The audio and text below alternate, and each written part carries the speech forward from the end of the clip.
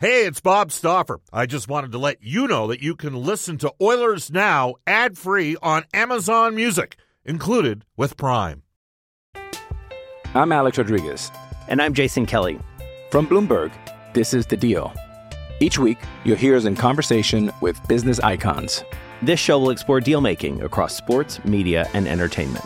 That is a harsh lesson in business. Sports is not as simple as bringing a bunch of big names together. I didn't want to do another stomp you out speech. It opened up so many more doors. The show is called The Deal.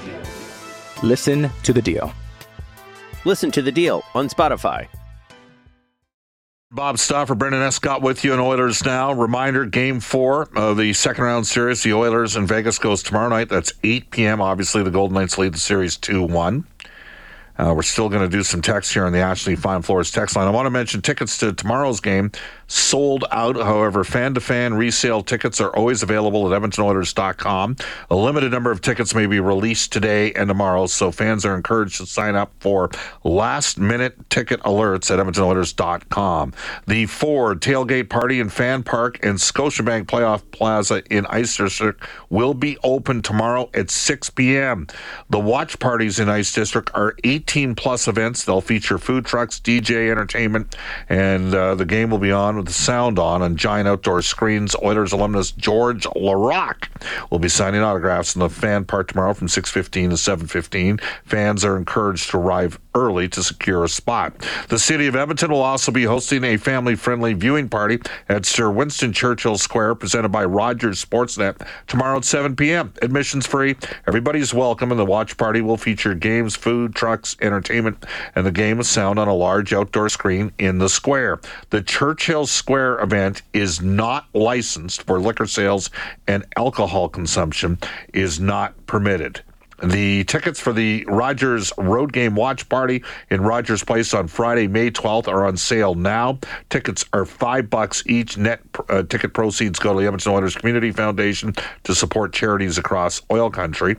We still don't have a Game 5 start time in Vegas. Brendan Escott, by the way, and Cam Moon will host Oilers Now on Thursday as the team will fly that day to Vegas. And the 50-50 presented by Play Alberta is now live and runs until 11 p.m. after the last game of round 2. Net proceeds in support of the humanitarian effort to help Albertans affected by the recent wildfires. Tickets can be purchased at EdmontonOilers.com/5050. The Oilers playoff bonus raffle is over $2.5 million, and there's more ways to win early bird prizes as well. Oilers collectible cups and $25 value add-ons with Boston Pizza and PlayAlberta.ca. All right, we will do this. We will, at 2:37, head it to Jay Woodcroft's availability earlier today. Here is Oilers head coach with the assembled media. Jay, you always focus on it's a new day. Today in practice, it looked like you were spending some time, Ryan McLeod talked about just wanting to be more offensive zone time, specifically down low. When your team does that, obviously you've had a lot of success down the stretch and even in the LA series. How do you make sure that your team can do that in Game 4? Yeah, I think it's a strength of our team. I think the big thing in order to have that type of zone time, you got to be able to manage pucks through the neutral zone, and we can do a better job. We've done it well in one game. The other two hasn't been our strongest attribute, so that's an area we can be better in. No Zach Hyman today. Do you expect to have him available for Game 4? We'll see. Yeah, we'll see what comes out the gate tomorrow night. He did not practice today. Day-to-day, then? Sorry? Day-to-day? He just did not practice today. At this point, are you willing to discuss or talk about who will start in net for you in Game 4? You'd never asked me that question through the playoffs, so I'm going to reserve the right to go into tomorrow. You can wait and see tomorrow, or what do you always pick? You pick the what net someone's in or whatnot. So, but yeah, we'll sleep on our lineup decisions. Fair.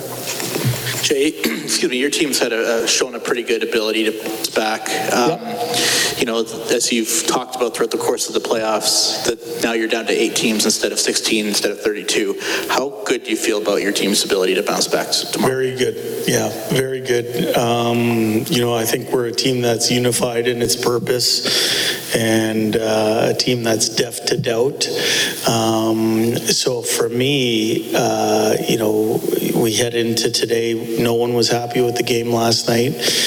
We took our medicine and we made sure to use today to set us up to have some success tomorrow. And, the way you do that is by making sure you do your work, you honestly self-assess, and you address the areas that have to get cleaned up. Cody Ceci and Darnell Nurse have a pretty thankless job. Like, they're taking on the opponent's top lines every night. Yep. When things maybe aren't going as well, or they're trying to kind of get the ball rolling in their favor, how do they do that? Because they're just taking on opponent's top lines. How do they act if they're not pushing offense? How do they maybe get the ball rolling in the right direction? Yeah, I just think for us, when they're at their best, they're playing a simple brand of hockey, straightforward, direct, nothing complicated with the puck, and they're hard defenders. They've been solid for us all season long. Cody was saying that when Matthias Ekholm came, obviously you put him with Evan Bouchard. You used them a lot with Connor. Did you find that Darnell and Cody Ceci's role kind of changed a little bit from the trade deadline on, where they're strictly more in a defensive role than maybe they were even before? Well, I think what did Cody have in terms of goals for this year? He had 1 goal for. So it's not like we changed his role or anything like that. I think those two players relish the opportunity to go against the best players on the other team. And, I think when we had the addition of Ekholm, what that did was it kind of changed the complexion of the decor, because Tyson Barrie was moved out and Matthias Ekholm came in. Both of those players are polar opposites in what they bring to the table. In front of your net, Jay, what would you specifically like to see cleaned up? Yeah, well, I think we can be a lot heavier, a lot harder in that area. I think when we're at our best, we're a team that controls that part of the rink. And yesterday, our engagement in that area wasn't where it needed to be. That was one part of our game that can certainly improve. More will, or was it strategy, execution last night? What would you say?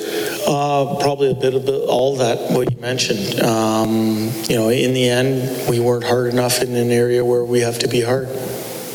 Hey, Jay, I know Dustin Schwartz does a great job with your goaltenders, but does he scout team's goaltenders for you as well? And how much do you guys use that information he gives you? Do you want his job definition? Goaltending coach, yes. Yeah. No, that's standard operating procedure for every NHL goaltending department or goaltending coach, is that they look after the pre-scout on the other team's goalies. So does it make a difference who's playing goal for them, I guess? And so Dustin's got to kind of find video on Aiden Hill.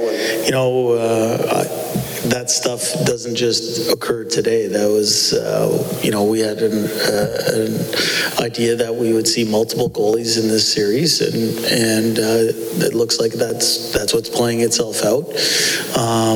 For us, as much as it's an emphasis on doing our work or pre-scouting the other team, it's things that we can do better as well. Jay, Janmark was on the ice. Is he a player possibility tomorrow? Yeah, he's been on the ice with us for the last few days, Jim, and I think it was a positive sign for him that he continues to practice with the team and improve.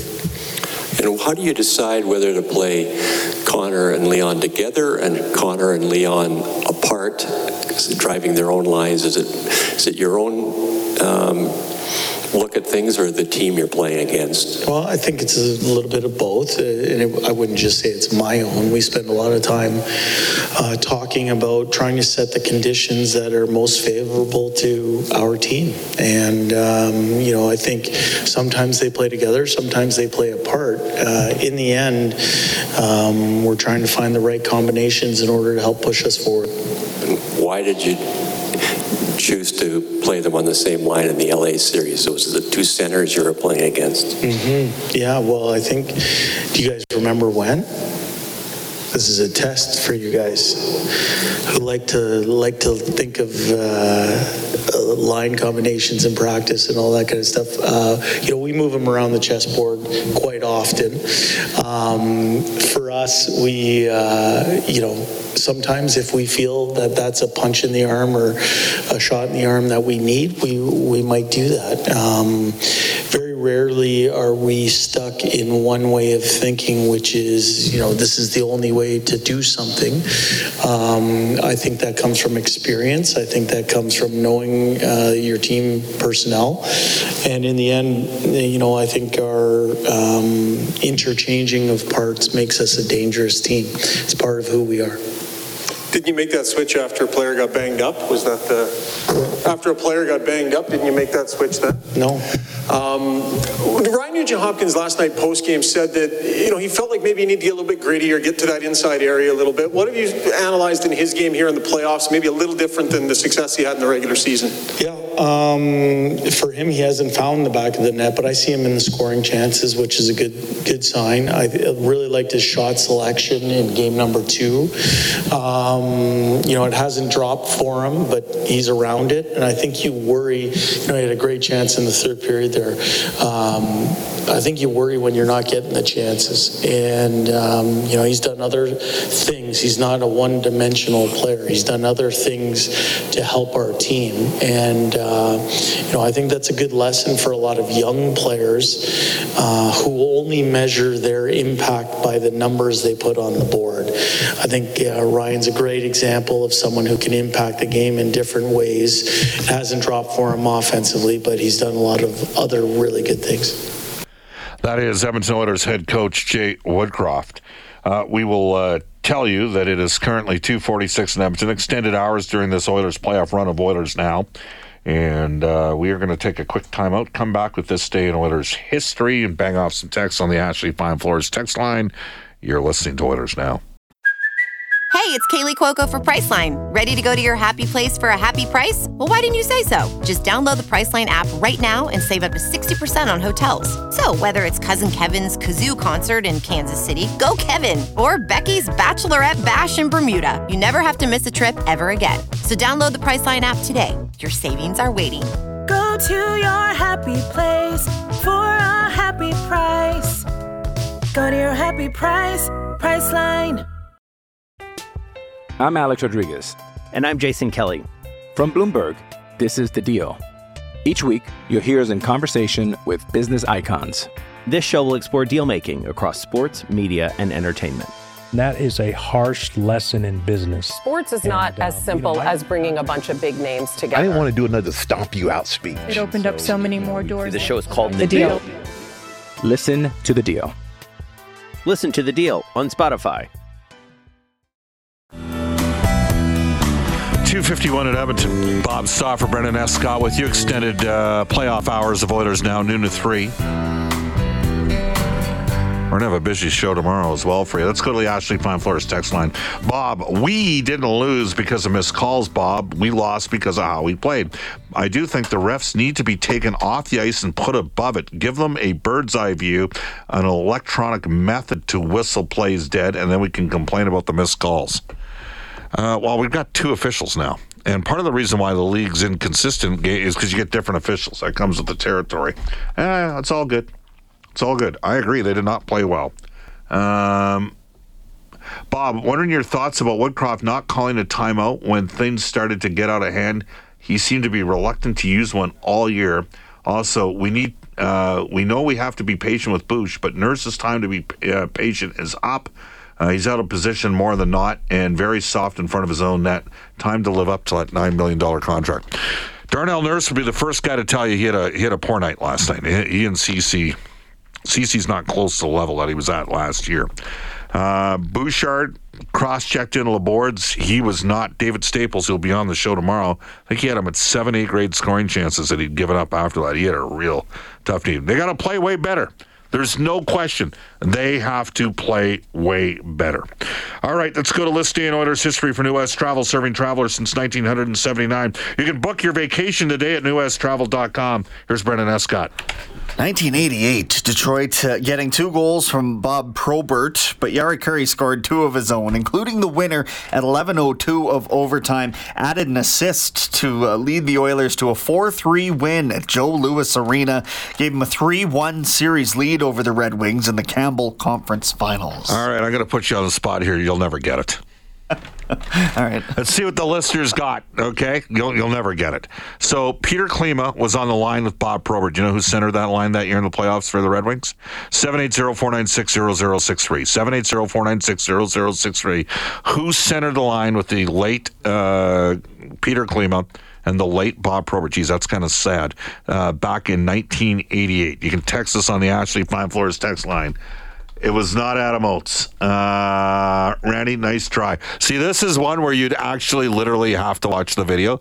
This guy had a couple pretty good offensive years. They're not going to get it before we close out the show, Brendan. I'm going to have to tell everybody tomorrow when we come on. Do you want to know who it was? We got a couple minutes here if you can procrastinate. But no, tell us. Ryan says, what about Goose Looney's? Now, was Goose Looney's 87 or 88? It was one of those 2 years. So who centered Klima? All you need to do is go into the scoring center. You can figure it out. Klima and Probert on that line. At 780, it was not Mike Krushelnyski. It was not John O'Grodnik. This is great because, guys, it was not Jimmy Carson. Of course, Jimmy Carson came over from the LA Kings. Jimmy was not in Detroit yet at that time. Got traded for Peter Klima. An excellent trade. It was not Sean Burr. It was not Pat Verbeek. This is great. Guys are just totally drawing a blank on this. Should I give it to every... Oh, winner, chicken dinner. We got it. Randy's second guess opportunity. John Chabot centered Peter Klima and Bob Probert. Bob Probert was all-world in that series in 88. Those guys are really good. Klima had a bunch of goals. There you have it. What do we got coming up tonight on Inside Sports with Reed Wilkins? It's a fluid show this evening, by the way. Thanks for giving us a heads up, guys. Fluid show, everybody. All right, tomorrow is not a fluid show. Here's who we have. Mark Spector, Sportsnet Spec. I have a feeling that's going to be an animated discussion at around 12:35 tomorrow. At 1:05, the man that started Octagon Player Agency, he drafted both Steven Stamkos and Victor Hedman. For our friends at Wow Factor Desserts, Brian Lawton, David Staples, John Shannon, and more coming up on the Wednesday edition of Oilers Now. Up next, Chelsea on Ched with Chelsea Bird and a global news weather traffic update with Randy Kilburn. So long, everybody, from Oilers Now.